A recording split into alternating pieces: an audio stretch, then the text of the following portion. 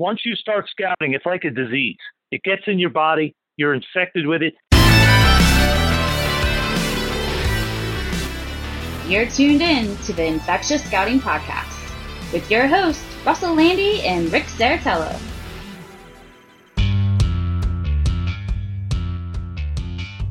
Oh, we're back at it again, baby. It's another edition of the Infectious Scouting Podcast. I am your host, RIC, Rick Serritella.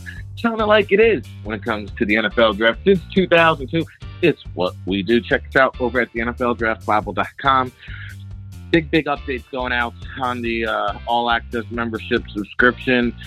Make sure you take advantage of our promo, VIP Familia, VIP FAMILIA, and you'll get 20% off, so take advantage of that.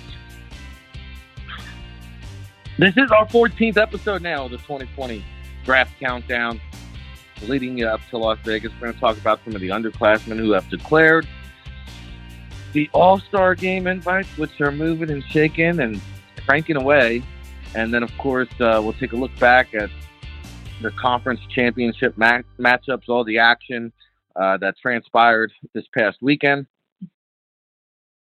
in the college football universe. So talk about risers, sliders, surprises, and hey, make sure you follow Russ at Russ Lande, one of the best follows if you're an NFL draftnik, if you want to know the latest buzz, and he gives great insight into just some of the things that go on around the league, whether it's front office moves or free agent transactions. So make sure you give him a shout. We welcome him into the show, by the way, right about now. He is Russell Lande. He joins me here on the Sports Management Worldwide hotline. Make sure you check out sportsmanagementworldwide.com for his football GM and scouting course.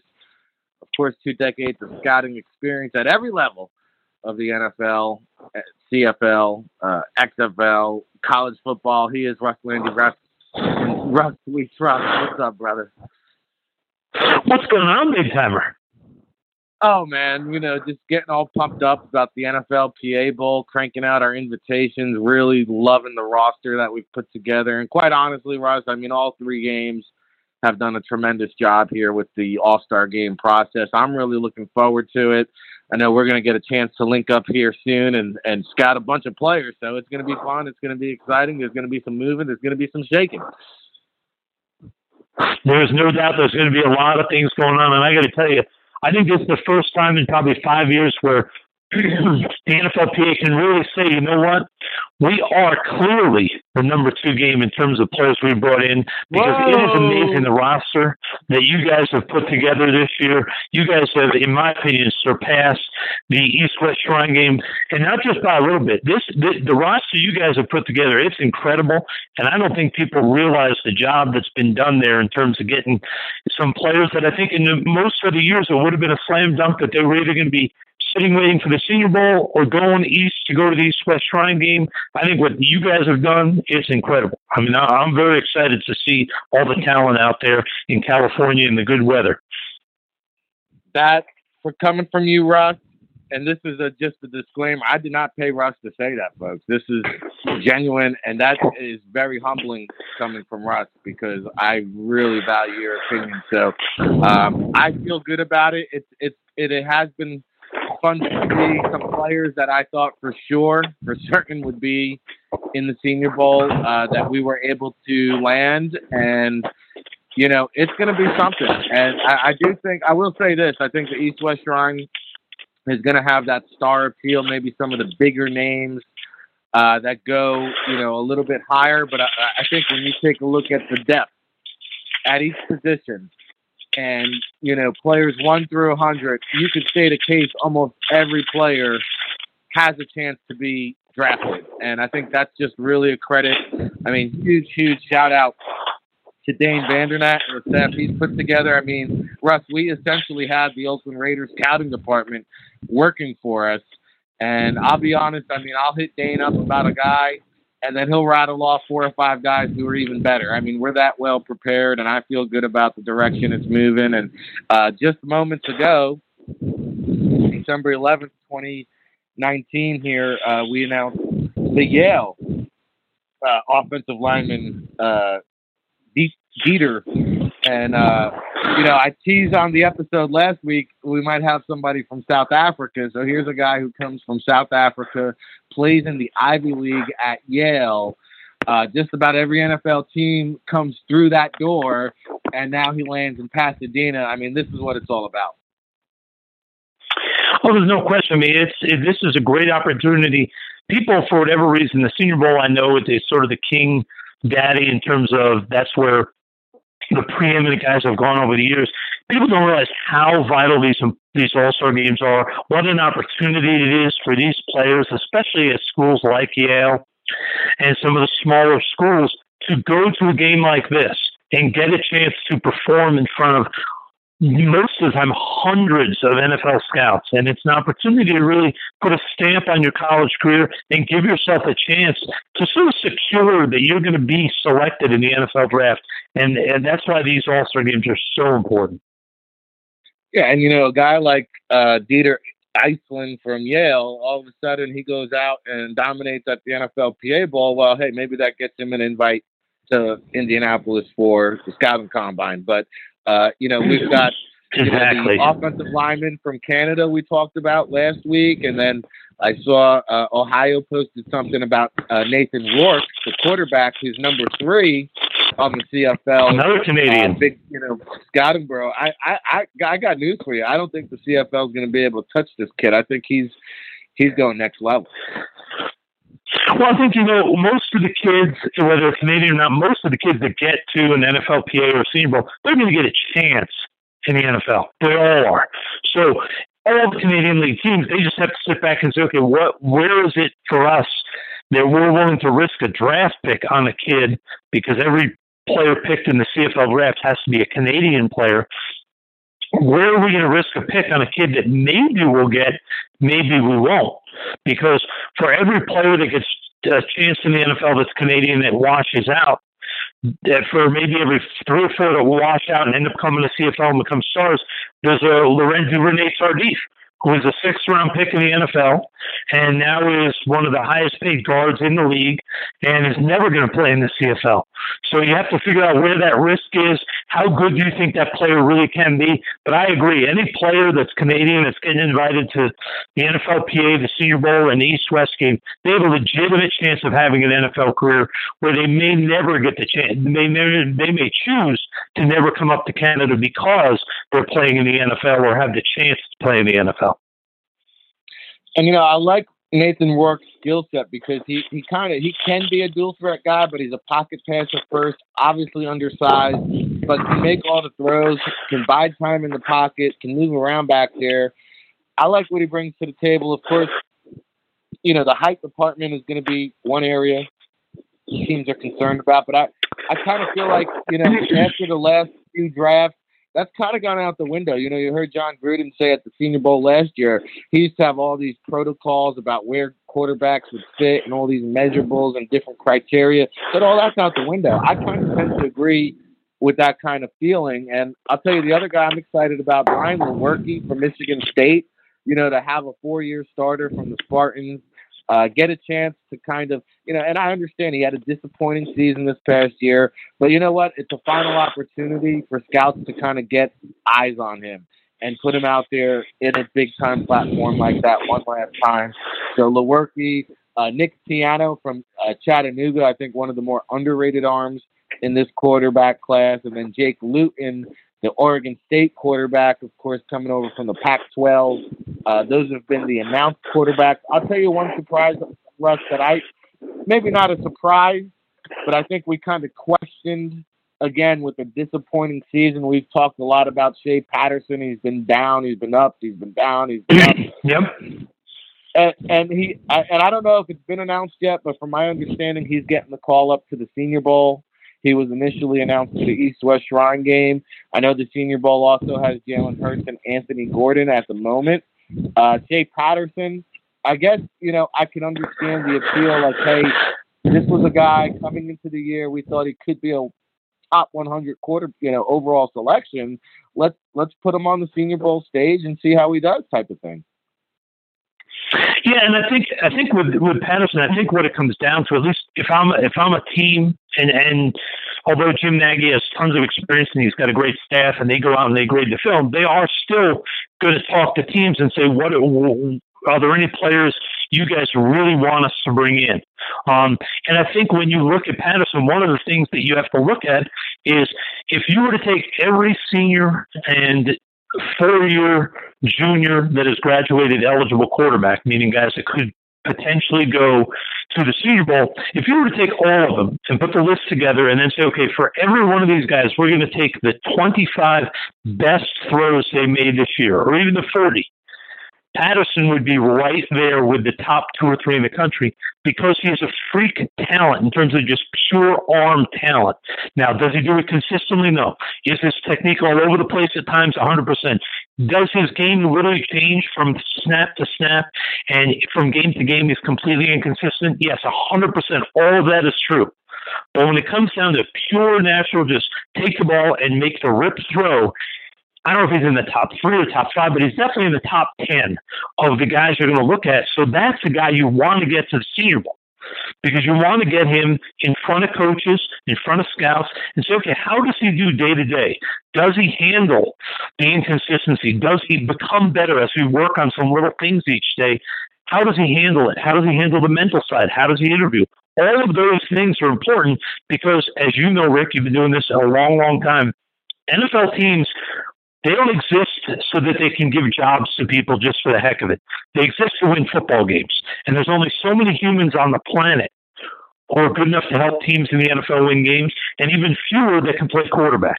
So when you have a kid like Patterson who's got freak talent that has not consistently done it really through even one game where he's been great from start to finish this year, he's still a guy you got to give that big stage to for the Senior Bowl because he has that pure talent. There just aren't many guys who can do the things he can do, and you want to see what it is. And maybe you figure out when you're there, every team may figure out, this guy, it ain't ever going to happen, and we can cross him off our board. He's not a guy we want to consider until the 7th round. But at least you can make that decision based on seeing him and dealing with him and interviewing him and watching him. So he's the type of guy you have to have down in Mobile.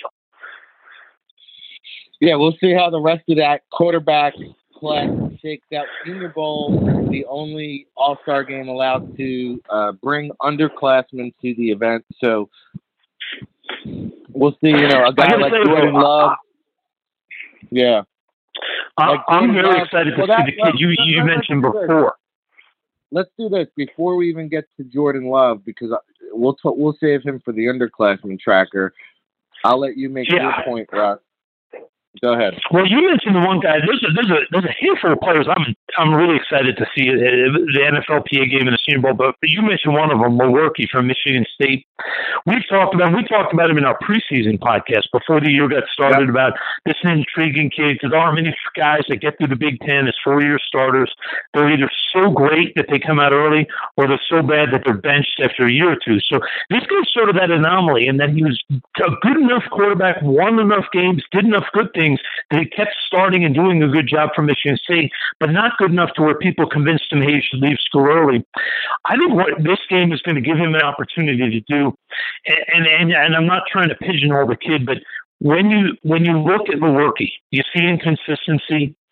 You see a guy that sometimes looks not great, but good, and other times looks just a little bit off. But he's been through a program where they make you mentally tough at Michigan State. You don't come out of Michigan State not knowing how to handle adversity, not knowing how to handle the stress of being a professional athlete. I think if he goes to the NFLPA game and really steps up and shows his worth, this is a guy who could be locking himself in to a 10 or 12 or 14-year career as that number 2 guy. Obviously, he's not going to be a backup right away. He's going to almost every rookie quarterback is a third stringer. But I could see this guy when you see the mental toughness he has shown at times, dealing with some of the things he's dealt with in Michigan State. I could see this guy being that perfect guy, carry the clipboard, doesn't need a ton of reps through the week, but he can come in a game when the starter gets hurt, gets out of a game, start a game or two without killing the team. There's a lot of interesting things to like about Milwaukee. I can't wait to see him live because the one thing I have a hard time judging with him is really that true arm strength. Is he going to be able to make every NFL throw? Because when I watch him at Michigan State, just the way the ball comes out, I just don't see it all the time on those far side outs and those deep digs and stuff like that. I'm looking forward to seeing him up close and personal so I can see how does the ball come out. Does it have pace when it leaves his hand? Does the pace maintain throughout the throw, or does it really does it taper off and the ball starts losing zip as it goes downfield? A very intriguing guy. I'll tell you, two other guys I can't wait to see when I come out to the NFLPA. The Charlie Werner, the tight end out of Georgia. This kid, to me, you talk about a football player. I'm stunned, in all honesty, that Jim Nagy and those guys haven't brought him down to Mobile. I mean, this is a kid, you guys did a great job getting him. This is a kid, when you watch him come off the ball, even though Georgia had a very disappointing game, and we're going to get to that in a little bit, you can see him come off the ball, and he runs well enough to be a weapon as a receiving tight end. He's not a thin little guy. He's a thickly built kid. There's something about this kid when I watch him run, when I watch him move, that I can see a team saying, you know what, he may not be a high pick, but in that maybe third, but probably fourth or fifth round, we're going to take a shot on this kid because he's a thickly built kid. He moves well. He's got a lot of the traits that are necessary to be successful as a tight end. So he's intriguing. And the other team, we've talked about him before because we talked about Big Ten guys before, but I'm looking forward to seeing Chris Orr out there at the NFLPA. And one of the big things I want to see, and fans may not know this, you and I know this because we've been going to these games for what seems like 200 years because we're both old as dirt, is in the All-Star games, it's not just lining up in team period and banging heads. You get to see linebackers like Chris Orr, who played primarily inside. You get to see him cover tight ends and running backs in one-on-one drills, and you get to see him blitz in one-on-one drills. I want to see how Chris Orr does in coverage. That, to me, is the big question with him. I think he is no doubt instinctive enough, no doubt smart enough and good enough against the run to be productive between the tackles as an inside linebacker versus the run. But he'll never get on the field if he doesn't prove he can cover. And that, to me, that's the big concern with Chris Orr. I think he can rush the passer pretty well for an inside linebacker. I think he'd be very good against the run. I have real questions about can he be a complete linebacker who can cover. This game will give you an opportunity because of what the teams do at these All-Star games and the practices to really get a feel for that. And I'm very excited to look at Chris Orr and get a look at him and try to figure him out. No, all very good players. And, I love the diversity, and we have a lot of Power 5 conference guys. We got some international players. We got some FCS and a couple of D2 players. So, Orr is a guy. Him and Zach Bond, I think those two Wisconsin linebackers have kind of improved their stock significantly since the beginning of the season. And then you mentioned Werner. Knock on wood, Russ. Hopefully Nagy's not listening because I think the Senior Bowl is up to 7 tight ends. They could invite one more. We're hoping it's the Missouri underclassman, but I'm surprised. I agree with you. I'm surprised he's not at the Senior Bowl because everything you said hit the nail on the head. He's not a top pick, but I could very easily see him coming off the board in the middle rounds. And Lewerke, I was trying to think of the point you made. You made so many good points. I forgot about my point, which was, hey, Jim Harbaugh, say what you want about him, is still one of the best QB whisperers. And the fact that Patterson's worked with him for the past couple of years does still hold some weight. And I remember Harbaugh, before we found out Lewerke was even injured, and this goes to Lewerke's toughness because he was playing through several games. This is going back to last year now.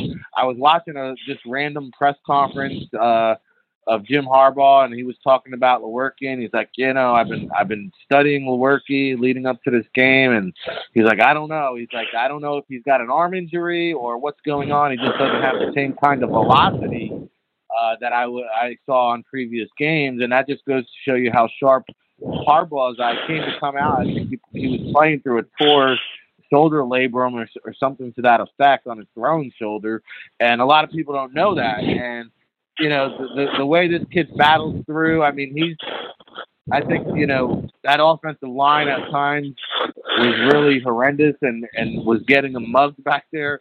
So he does have some toughness to him, and I agree. The NFLPA Bowl will be a huge, huge determining factor on how teams view and judge his draft stock moving forward. So, Russell Lande, Rick Serritella here. It's the Infectious Scouting Podcast. We've been doing this dating back to the summer now, counting it down. It's officially the draft season here, December 11th. Bowl game season starting up, Russ, and that means, we used to always have the underclassmen tracker. I'm used to seeing that. This morning I came across the players who are skipping bowl games tracker. That's a new one to me, but it has become a thing. And a lot of underclassmen now are not only declaring for the draft, but also skipping their bowl games. And we kind of touched base on this at the end of last week's show in terms of the business of football and what it means to a player, and Jalen Smith obviously being the most recent big-time example of that. Before we get into the underclassmen, it seems like this is becoming a bigger and bigger trend where just, in the past, you started seeing like the big-time first-round guys sit out the bowl games. Now, if an underclassman declares, there's a better chance, more likely than not, he's even going to sit out the bowl game. Your thoughts? Oh, there's no question. And I totally get it. I mean, I've said it over and over, and I think we've talked about it, which is nobody, whether it's the team that they're playing for in college or the team that they're going to play in the NFL, none of them are going to be helping this player if in that game he suffers a blown-out knee and goes from – Jalen Smith was lucky. He went from a first to a second-round pick. There are guys that go from a first to a fifth or sixth because the injury is so catastrophic or they don't get drafted. And none of these teams, like I've mentioned before, I've said it tons of times, and I really believe it, which is you haven't seen Notre Dame step up yet and give a check to Jalen Smith for the value of money he lost from going from being a top 5 pick to a second-round pick.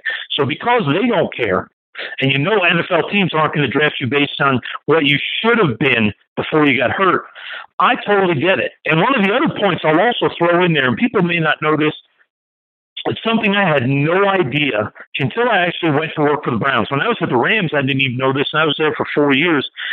But other than the teams that are going to the playoffs in college football, all the other teams that are going to bowl games, if you ask their coach behind the scenes, hey, are you upset that Joe Blow is not playing, he's an underclassman, is leaving?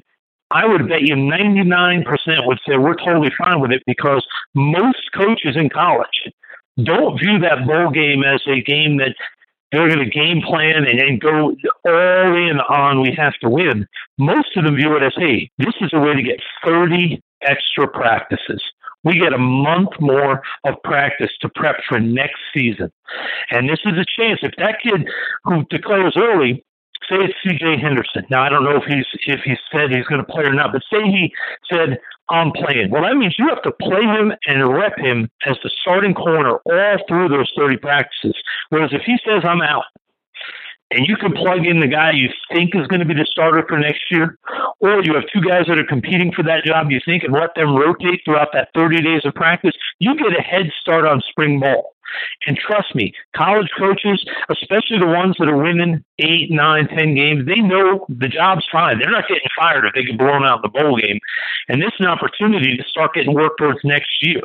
So I understand the public perception that these guys shouldn't skip, but I can promise you there are a lot of coaches in college that are not bothered by a player that declares early not participating, because it really gives them a chance to use that month towards what it is supposed to be, well, what they view it as, which is we're getting an extra month of spring ball.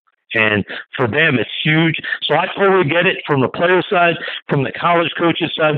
And in truth, if you're an NFL executive and you're really holding it against a player for not participating in that, all I can say is you might want to get out of the Stone Ages. You might want to move forward, join us here in this century, and realize that people have to worry about themselves. No NFL team is ever going to care about their players as soon as they're off their team.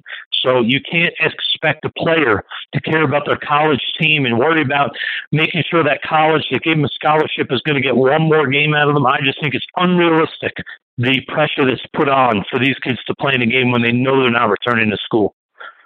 No, so true, so true. Great insight here from Russell Lande. And again, you won't get a coach to say that publicly, but privately, 1,000%. That's exactly what they're thinking. So it just makes too much sense. And let's talk about some of these underclassmen now.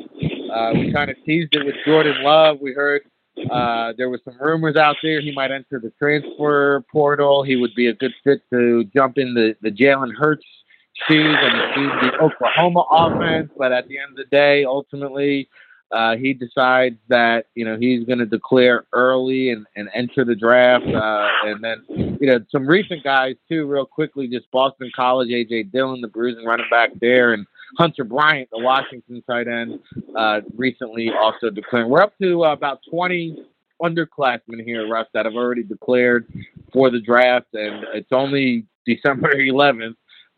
Any early initial thoughts and impressions? Well, firstly, it's interesting. I mean, I get Jordan Love. I mean, I understand the desire to get out there, and I think part of what played into this is just a guess on my part, is I think he's probably thinking, do I really want to go through uprooting, because he can't play anymore at Utah State, but he could go somewhere else and play. So do I want to uproot, go to another city, have to learn a new offense, acclimate to a new college where I'm probably only going to be there for 4 months, do all that, and hopefully with all that change, with a new team, with a new offensive coordinator, new coach, new scheme, new players around him, does he really think he's going to be better a year from now? I don't know if he's going to be. So I think he's saying, you know what? Why go through all that? Let me go down to the Senior Bowl. Let me show what I got. I'm confident in my talent. And if I end up being the first rounder, great. And if I end up being the second or third, that's fine too, because I'm still going to be playing next year, getting coached and getting better, rather than going through another season after all these changes and hoping to be in the same spot I'm in a year from now. So I get it. I understand why he's doing it. It's funny. I think when this year started, I heard so many people after last year's draft say, wow, last year's draft of tight ends was so unbelievable. We had the 2 kids from Iowa. They were just amazing. And next year there's nobody. Well, you know what? With the juniors coming out and you include then you count the kid at Purdue who's a senior, you count the Albert kid from Missouri who came out early, you count Hunter Bryant. You know what? This year's tight end class might be better than last year's tight end class. I mean, those 3 players right there, I think Florida Atlantic. Exactly. Vanderbilt, yeah. I mean, you really look at it now. Maybe there's not a Hockenson. Maybe there's not that rare, special combination guy, although I tend to think the kid from Missouri is that guy. But even if you don't think there's a guy like Hockenson, just those 3 or 4, including the kid from Florida Atlantic and the kid from Vanderbilt. I mean, and even the kid, truthfully, the underrated kid from Michigan, who I think is a unique kid, that number 84. Yeah. I can't think of his name off the top of my head. John McEwen. Yeah, McEwen. He's a good little player. I think he's got a little potential as a receiving tight end. But I mean, when I look at Hunter Bryant and I look at the Albert kid from Missouri, I mean, those 2 to me are starting tight ends by their second year in the league. And they're different. Don't get me wrong, they're different. But this Hunter Bryant, I mean, wow, when you watch Washington and you watch Eason throw, you can tell that Eason wants to shove the ball down this kid's throat every single time he drops back. He just wants to find number 1 and just throw him the ball, because this kid's special. I mean, he can make tough catches. He's athletic enough to pretty much line up anywhere. He can split way out as a wide out. He can be a slot guy. He can go in motion. He can be in line. I mean, he's not a big guy, so you're not going to want to line him up in line all the time. But he can line up anywhere. He's athletic. He can run after the catch. I didn't know much about him, but as soon as I started watching Washington, this kid jumped off the film. I'm excited about him. Also, you mentioned the A.J. Dillon kid. To me, this kid's a very unique kid because he's literally sort of like a bowling ball when you watch him run. I mean, I don't know if he's really going to measure 6 feet or he's going to measure 5'11", but he's about 240 to 255, somewhere in that range. He is a punishing runner with better speed than I think you would expect. I don't know. I've heard a lot of reports saying he's going to run in the 4.4s. I don't think he plays like a 4.4 guy, even if he runs. I think he's a 4.5s guy, but that's fine. He's a powerful kid. I think the big debate with this kid, it's just going to be, you know what, there are a lot of BC kids who have come out that have had about his production in terms of running the ball and also only catching about 20, 25 passes. He's caught 21 in his career. That's going to be the real debate. Andre Williams was a power dominant back up there. Yep. Couldn't catch the ball, and that's why he washed out of the league. This kid is going to need to prove at the workouts, at the combine, at everything, that he can catch the ball. If he shows people, hey, I know I only had 21 catches, but I'm going to be Melvin Gordon, who had 13 catches at Wisconsin. I'm going to show everybody that I can legitimately catch the ball. If he proves that to teams this spring, he's going to go higher than I think a lot of people are talking about right now, because he is a powerful runner. He breaks tackles. He punishes people. He's got better speed than a big kid usually does. And if he can contribute, and I mean contribute like be a regular part of the passing game, wow, then this kid's got something there that could be special. And truthfully, that is, and this is where I always talk about it, I know I brought it up before, this is what separates being working in the media and covering the draft and being a team scout. Team scouts have gone into BC, and if they were smart and knew that this kid might be coming out, they've watched him in practice and seen him probably catch 70 or 80 balls in practice. So they have a pretty good feel for how he catches the ball. But to those of us on the outside who can only see him in games, we really have no clue how he is, because he's caught 21 balls in his whole career. So to us, it's literally a crapshoot. So he needs to prove to those executives of NFL teams who see that number of only 21 catches, regardless of what their scouts say about his hands, he needs to prove he can catch, because there's something unique about him when he's got the ball in his hands. If he can show he can catch and can be a big part of the passing game, he could really, really move up draft boards. No, I agree. I think A.J. Dillon is a guy I can see, and he's checked off all the boxes up to this point. And I don't see a 4.4 guy, but I think even if he runs between like 4.52 and 4.55, I could see him coming off the board in like the third or fourth round range. Yep, I think that's right. I honestly think third round is right. Like I said, if he proves he can catch the ball, runs under a 4.6, I could see some teams saying, you know what? We've got our one guy who we're going to use sort of as a do-it-all sort of scat back type, and we want that power guy. Now, I'm not saying this kid's Marlon Mack, because Mack is not as thick, but if you look at the Colts, they like to have Mack, but they also like to throw the ball to like Wilkins and Hines and use those guys. So if you're a team that doesn't have a power guy, but you have some smaller guys that are great receiving, wouldn't this guy be a great compliment? Get him in the third round, maybe the fourth round. Make him a part of that offense, part of that rushing and receiving attack. I mean, he could be, to me, a valuable player. So I'm interested to see him. I wish, this is where you wish those underclassmen could jump into an all-star game, because it would be great to get to watch him for a week, practice, catch the ball, and do all those things. I think eventually they're going to find a way to include all underclassmen. They're going to have a game just for them. But I think that's a little bit of a ways off for now. Well, I do think he was an early enrollee at Boston College, if I remember correctly. So if he earned his degree, there's a chance we could see him in Mobile. He could try to get to Mobile. Because, yeah, they've only announced 4 running backs now. They've only got Keyshawn Vaughn from Vanderbilt, LaMichael Perine from Florida, Zach Moss from Utah, Derek Anderson from TCU. I think they're holding out for guys like Dillon. You very well could be right, because, I mean, this is a kid that, to me, if I'm a team, I'm pushing to get him in there, because like we talked about, you haven't seen him catch the ball. Your scout may have, who went to the school, but if you're an executive or if you're the offensive coordinator, you want to see this up close and personal. So you're going to want to get him into these games. It rings true, because, like, to your point, like I'm at South Carolina, and I hate even to put this kid on the spot. I don't mean no disrespect. He's got a bright future ahead of him, but I'll give you an example. I'm at South Carolina. Rico Dowdell and Tavion Feaster, right? Week 1. Feaster obviously transferring from Clemson, big-time recruit. How's this thing going to work out? I'm watching pregame warm-ups. They're doing pass-catching drills for about 2 minutes, Russ. They're going through the drills, I would say, at least 3, maybe 4 times within 2 minutes. Dowdell drops the ball. Now, you look at Feaster, he's plucking it out of the air, grabbing the ball, not one drop. Now, these are 2 very even guys. Both of them got East-West Shrine Game invites. Now, when I go to the war room, somebody asked me, who do you like more? Well, besides the fact that Feaster was more explosive, he came off the bench. He was like Vinnie Johnson for the Detroit Pistons back in the day, the microwave instant offense.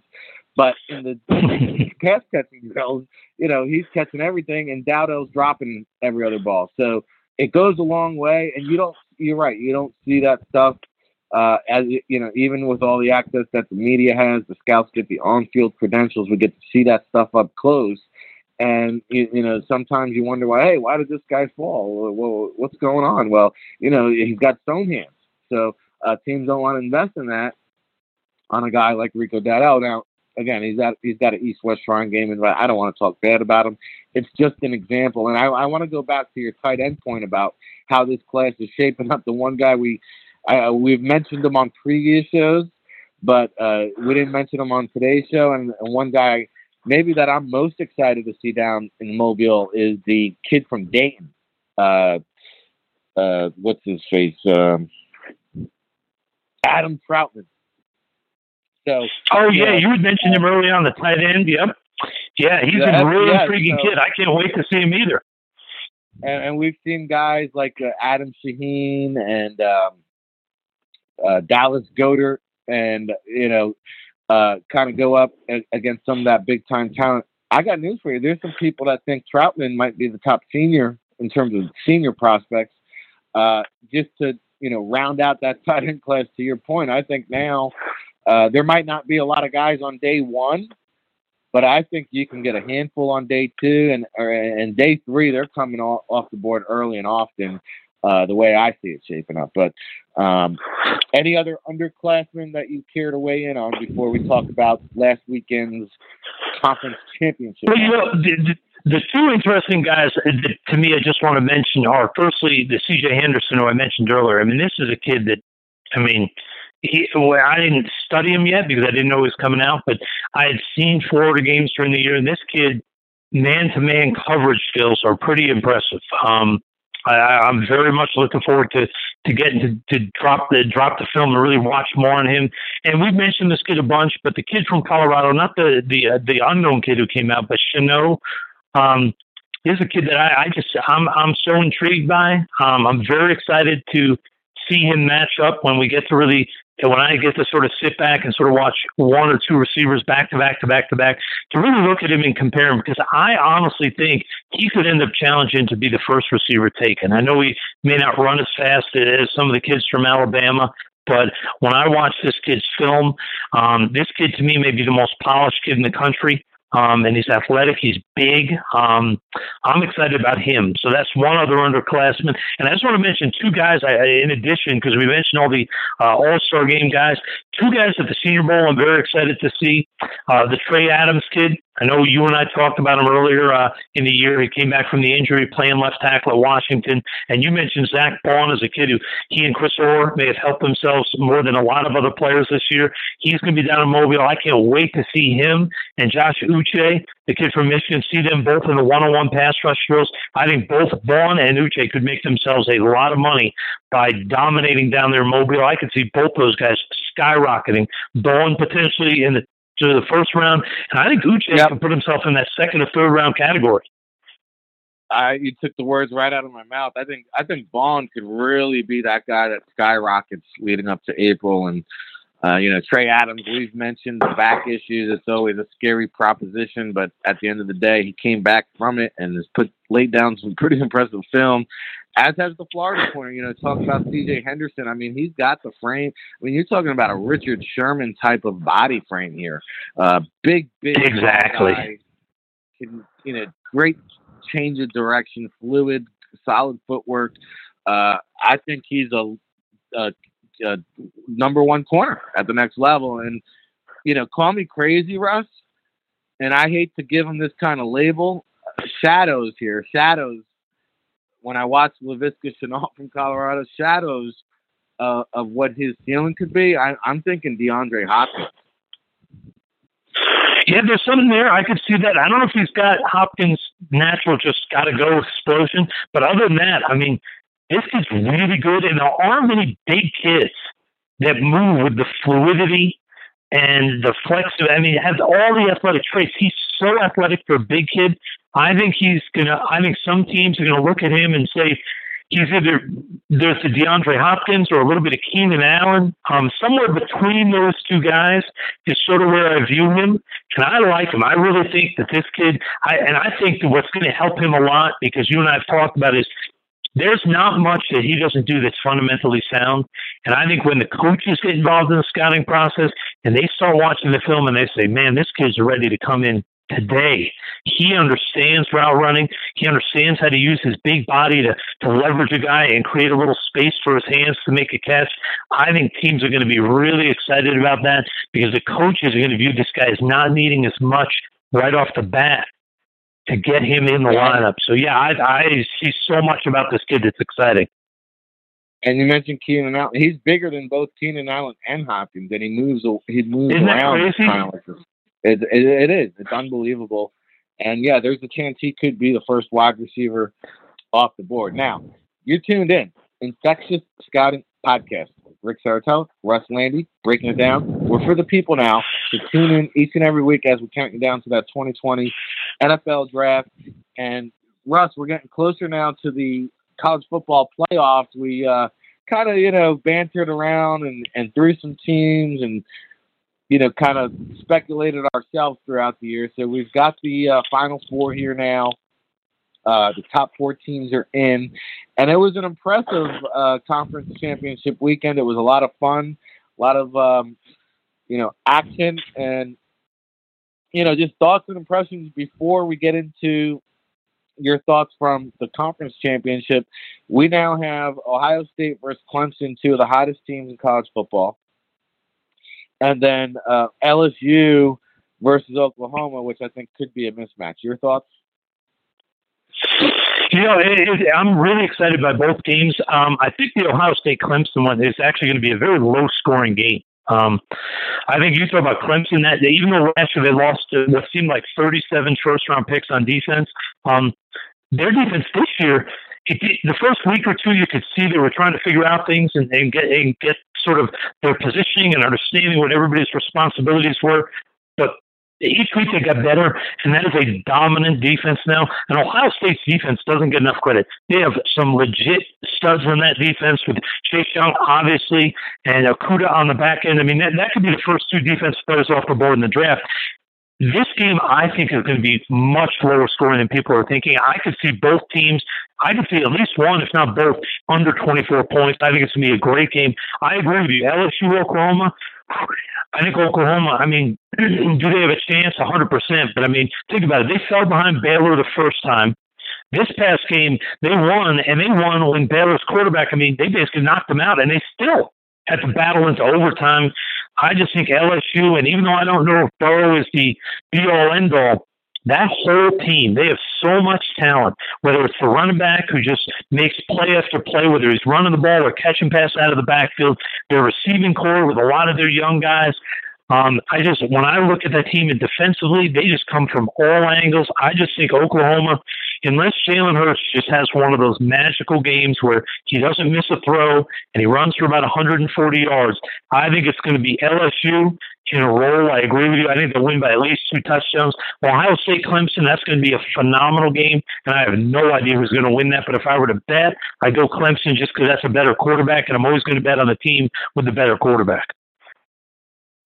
Yeah, I think that's the toss-up game, and I think Clemson, both teams are hot. I think Clemson is just on a mission, and they're peaking when it's right. I feel like Dabo Swinney has that underlining tone, that message there. Hey, we ran the table. We were undefeated national champions last year. They want to disrespect us with a 3 seed. They've been pummeling everybody and everyone since that first college football rankings came out.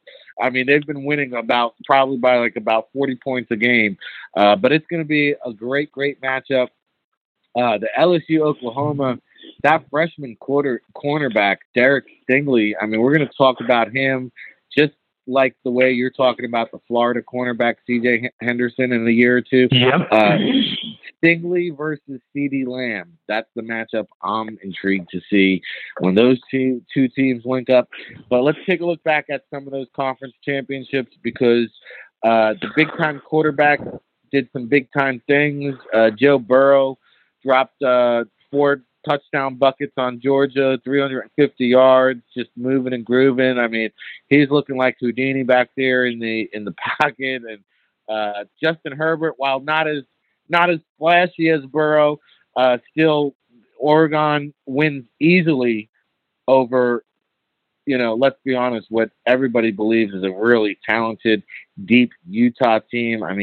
6 guys going to the Senior Bowl. I think most all of them on the defensive side. So Herbert and Burrow getting the job done. You mentioned Lawrence. We got to wait another year for him. Hurts also leading his team to the victory, second time over Baylor. So 2 big-time wins over Baylor there.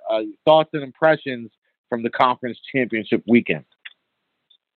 You know, Sonny, you didn't mention the one guy that to me stood out the most, even though it wasn't positive, was LSU manhandling Jake Fromm. I mean, you talk about a guy who did not look comfortable at all.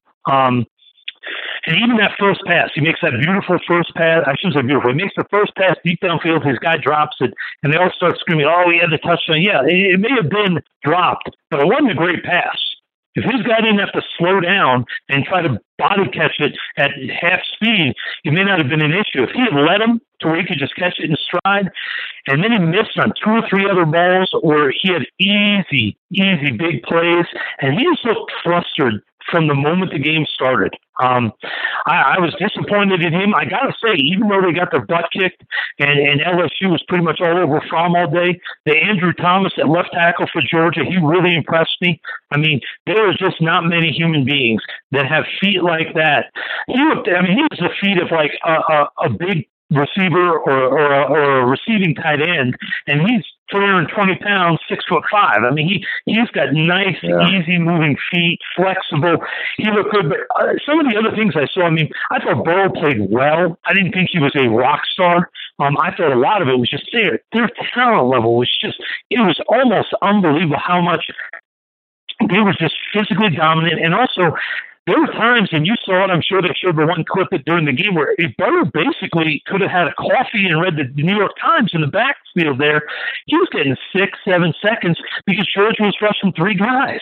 And I couldn't understand why they were doing that. I mean, I get that Burrow is really good at throwing the ball, but what you're giving him 8 hours. I mean, you and I can barely throw the ball across a living room to complete it. But if you give me 7 seconds in the backfield, I'll find somebody that's open, and I'll find a way to get it to him. And I couldn't understand that. To me, when you have a quarterback like Burrow, I understand you don't want him to jump the pocket and scramble and beat you every play, but you have to make him uncomfortable in the pocket. And they just about never did. So he did a good job, but I think part of his success was no one was in his face. He had very few plays where he had to do anything with guys in his face. I thought LSU, it wasn't just, and I got to say, the Stingley was good, but hey, how about Grant Delpit? I mean, he was everywhere in that game. He was flying all over the field. That running back, Solaire, I mean, oh my gosh, he is so much fun to watch. Tremendous football player. And you know that Utah-Oregon, I was really disappointed in Utah. It seemed like they came out, they didn't have that passion. And even though Herbert wasn't unbelievable, he made some throws in some key spots early to get them up. And then it sort of became a game where Utah was trying to catch up, and it wasn't going to happen. I think Herbert, like I've said, I have questions about whether he has the whole package, but physically he showed some things in that game that at least make you think, sort of like I mentioned with Patterson, sort of like I mentioned with Easton. There are certain physical tools that certain guys have that a lot of guys don't, and Herbert has them. He can do things that a lot of quarterbacks can't in terms of release the ball quick, throw it with zip, throw it with pace, and make all the throws with that pace and zip. Yeah, he showed a lot of good things in that game. It was a good weekend of championship game, but I was the most disappointed in Jake Fromm. I really expected him to come out, play well, and sort of put a stamp to say, I'm ready to jump. I wonder now if he says, you know what, I may stay for that final year. I may stay for another year. He started something like 38 games. Does he stay one more year? There's a lot of good quarterbacks this year. Maybe he stays for another year and sort of puts himself in position to be the number 1 overall pick to compete with the Lawrence kid next year if he has a big year. Well, to that point, since you are a in-depth QB analysis, you've got a whole in-depth formula that's kind of unique and one of a kind, and I've gotten a chance to see it, so I know that you have really studied quarterbacks throughout the past. So I'm curious to know, we haven't checked in on the Russ Lande quarterback big board in a while. It's been a few episodes. So in terms of draft eligible, let's take the Clemson kid out of it. In terms of draft eligible, I think it's safe to say we still value Burrow over Herbert, but where does now Fromm fit into the equation? Where does Tua with the injury? Obviously, we're going to find out what it all means with the injury, but on December 11th, how do you rank these four guys? And if you want to throw Jordan Love and Jacob Eason into the mix, that's okay too. How does the Russell Lande quarterback big board shape up? Yeah, right now I sort of have it number one, and he's going to have a big medical because I don't know if he's going to pass any physicals or be eligible or even come out once he finds out the medical. I still think Tua is the best in the country that I've seen on film. The medical is a big concern, but if he checks out medically, I would still have him one. He's impressed me. When I watched him on film, he was, and I think I've told you this, I did not expect to like him when I started watching the film. I thought I was going to see a guy that wasn't real good in terms of getting that ball out when he had to quickly. I thought he was a guy that sort of benefited from a great team around him. But the more film I watched, the more he really impressed me with his escapability, his ability to get rid of the ball quick, his ability to not make bad decisions. I like Burrow. He's my number two. A lot of good traits about him. I think my biggest concern, I think you and I have discussed it, is, and this is rare, it would be great to see him in an all-star game, is I don't know where that arm strength is. And I'm not one of those guys that says you have to have a cannon. I don't believe in that. But I want guys who at least can make all the throws. A guy who has Mark Bolger or Andy Dalton. They didn't have cannons, but they had enough of an arm to make all the throws so your offense wasn't limited. And that's what I want to find out from Burrow. Haven't seen him live, so I have a tough time with that, but I like a lot of things, especially the intangibles, his poise, his ability to not throw the ball into bad spots. That's something I don't think he gets enough credit for. Everybody talks about the big plays. This kid barely ever throws the ball where a defender has a legit chance in making a play on it. After him, I'm sort of up in the air. Fromm really disappointed me. I still like a lot of things he does above the shoulders mentally, but I was really disappointed with his accuracy. Herbert physically is a freak. Not really sold on the consistency enough to say this kid's a first-round pick. I want to look at Eason. I really think that once I look at Eason, and I could be wrong. A lot of times I think guys are going to blow me away and they end up stinking the joint up. But from what I've seen in the clips of watching Eason, when I watched Washington this year, I think he might be the guy that's not getting enough attention. I think he could end up being on my board. He could end up challenging to be number 1 or 2 in the draft. And this kid with a ton of physical talent. I can't wait to really grind and watch film, and that's really what I'm starting on. I want to look at him starting tomorrow, so I'll be able to hopefully speak somewhat intelligently, or at least as intelligently as I'm capable of, when we do this podcast next week, because he, to me, is the sort of wild card of this whole draft, because I could see him being a guy that some people say, oh, he's not good enough, he has to transfer, this and that, and he's not even a first-round pick, and I could see some other people falling in love with the physical tools, seeing him work out, interview this kid. I could see some teams having him the number 1 quarterback in the draft. So there's going to be a big split on this kid. I can't wait to dive into the film and take a real close look at him starting tomorrow. Well, the quarterback board is going to be moving and shaking, and it's going to be interesting to see with that whole Tua injury. And well, nothing with anything involving Rick is moving and shaking. I mean, come on now. We're talking big time Rick, head honcho, running the show. There ain't nobody who's moving and shaking like Big Rick. They got a lot of dance clubs out there in Pasadena, so I think there might be some moving and shaking on the dance floors. But hey, it sounds like we're going to have Russell Lande out there for the NFLPA Collegiate Bowl on January 18th, 2020. If you didn't book your plans, make sure you do it. Of course, the NFLDraftBible.com keeps banging you and bopping you over the head with all the news you need to know. We are the official scouting service of the NFLPA Bowl. We are used by all 32 NFL teams, and we are more connected than any NFL draft media outlet. Get on board, NFLDraftBible.com. Become a disciple today, preaching the good gospel since 2002. And Russ, for those who missed out on the Sports Management Worldwide GM and Scouting course this past semester, how can people get signed up for the next semester?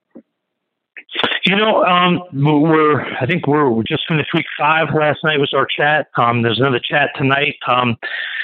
It starts up in January. It's an 8-week course. And what's really neat about it is you get a lot of different perspectives. You have me, sort of a lifelong guy on the road, scouting, can give you sort of the input and sort of the foundation of, hey, what are organizations, how are they structured?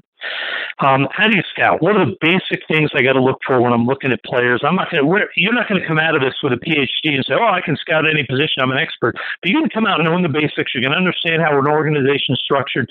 And the biggest thing you're going to get is you're going to learn tips on how to separate yourself from everybody else that's trying to get these jobs in college football, arena league, or I should say indoor league, NFL, CFL. I can give you those tips, the pointers.